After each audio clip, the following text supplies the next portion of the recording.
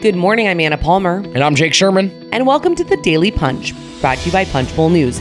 It's Tuesday, May 18th, 2021. Let's get into the mix. Here are your Washington headlines of the day. Number one, the political and substantive policy issues coming out of the fighting between Israel and Hamas. Number two, our latest leadership look at how Senate Majority Leader Chuck Schumer and Senate Minority Leader Mitch McConnell are doing. And number three, a sneak peek on what Chris Christie is thinking about when it comes to 2024. All right, Jake, the big story of the day is the escalating tensions and fighting between Israel and Hamas. This is playing out not only in the Middle East, but also here in Washington. Yeah, that's right. I mean, we're going to see some big substantive and political issues from this fight. And I think we actually are just beginning to see it right now. I mean, the fighting has been going on now for about a week, hundreds dead in Israel and Gaza, and a few things that have come to the surface, I'd say, over the last couple of weeks. Number one, the ceasefire as a political issue. Right now, Republicans are against a unilateral ceasefire. I mean, you had Mitch McConnell on the floor yesterday saying that there is no reason to equate Hamas and Israel, although no one is suggesting that they are equal. And Tom Cotton said a ceasefire would be tantamount to Hamas propaganda. Very interesting point of view. And Democrats at the moment are suggesting that Biden has not gone quick enough in calling for a ceasefire. He did yesterday on the phone with Benjamin Netanyahu, the Israeli prime minister, suggest he is in favor of a ceasefire, but did not outwardly call for it. Yeah, I think one of the things to watch here that is a really changing dynamic, certainly on Capitol Hill, is this Democratic conversation that is going on in terms of the progressive left really vocally calling out Netanyahu and standing up for Palestinians. And then we're kind of maybe some more of the traditionalists. What happens with someone like a Senate Majority Leader, Chuck Schumer, who has been very pro-Israel throughout his congressional career, but has been fairly quiet in the last couple of days? Yeah, and I think one thing that we point out is it's going to be a tougher climb to get an Iran nuclear deal.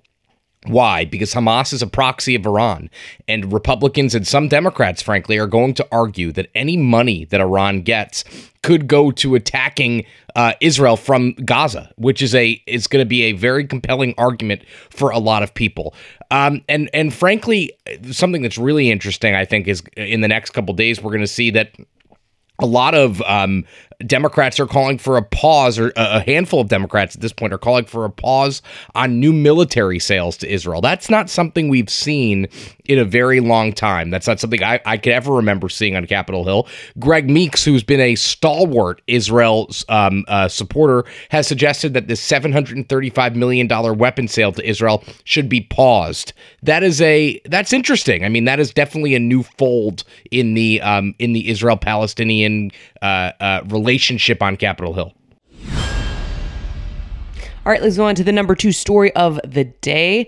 Our leadership look. It's been about 2 months since we checked in directly and wrote about the Senate side of things with Senate Minority Leader Mitch McConnell and Senate Majority Leader Chuck Schumer. Why don't you take McConnell and I'll tee up Schumer? Sure. Mitch McConnell is doing pretty well as a minority leader. It kind of suits him, although he probably wouldn't like to hear that. Nobody McConnell wants to think the minority suits them. Yeah, I don't think the donors that are giving millions of dollars to Senate Republicans are going to be interested in that. But listen, McConnell is working to define Democrats and is trying to cooperate, although very lightly where he can. I mean, Anna, I'm beginning to think that an infrastructure deal could be not likely, but possible. And that's one of the areas that McConnell is working with the White House on, police reform being another one. But, I would say that Mitch McConnell, by and large, is basically throwing whatever he can at the wall, trying to define Democrats as radical, irresponsible as he approaches the midterm election. Frankly, McConnell is getting up there in years. I don't know if this will be his last midterm election, but he has a chance here with a 50-50 Senate, although with a very difficult nap, to win back the majority. It's interesting. A couple points I would make on that is just, I think what you see both McConnell and Chuck Schumer, what they've done is really deputize people on some of the issues where there may be a willingness to find a pathway forward. Certainly on the infrastructure package, you've seen Shelley Moore Capito, the Republican of West Virginia, really take the lead in negotiating that. I think we're a long ways before we know whether or not that's actually going to come to a real fruition or not. But he's also done that with policing, when you have Senator Scott really leading the charge for Republicans on those issues, which I think is pretty smart because it also kind of takes out some of the toxicity that can happen when you're in leadership, when you're really just kind of there to try to oppose most things about the other party as they look to try to regain the majority. I'll just say a couple points on Schumer, and then I'm sure you have a lot of thoughts here, but Schumer to me is really analogous to where Joe Biden is in kind of their political kind of point of where they are in Washington right now.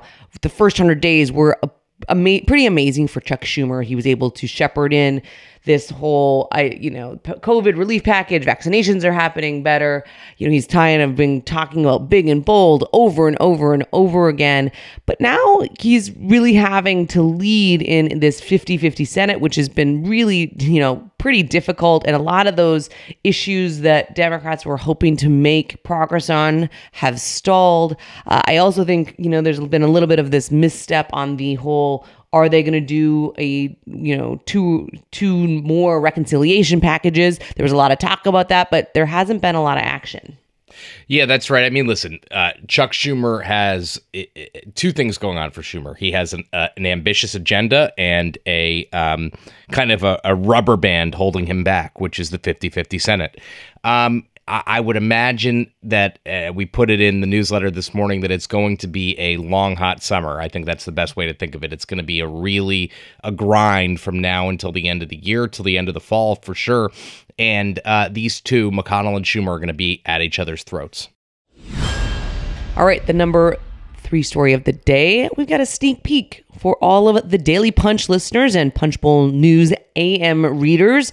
Chris Christie talking to Ruthless host Josh Holmes, Comfortably Smug, and Michael Duncan and their popular podcast. And he's making some big news on 2024.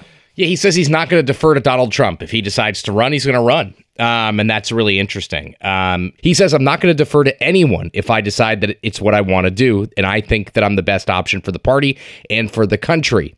I think if you say you're deferring to someone, that's a real sign of both weakness and indecision. So that's a little bit of a shot across the bow at his opponents or potential opponents, but also at Donald Trump, who wants people to defer to him and frankly expects it. And coming as Donald Trump is basically about to come out and start speaking much more publicly, not just putting statements out, but is going to North Carolina. There's an expectation maybe he'll head to Ohio. So, Chris Christie's basically saying, I'm not going to let Donald Trump be the only leader of the Republican Party. Whether or not he is successful, that is something that's going to be very interesting to watch. All right, thanks so much for listening. Hit that subscribe button. Leave us a rating and review. You can also subscribe to Punchbowl News at punchbowl.news. Have a great day and stay safe.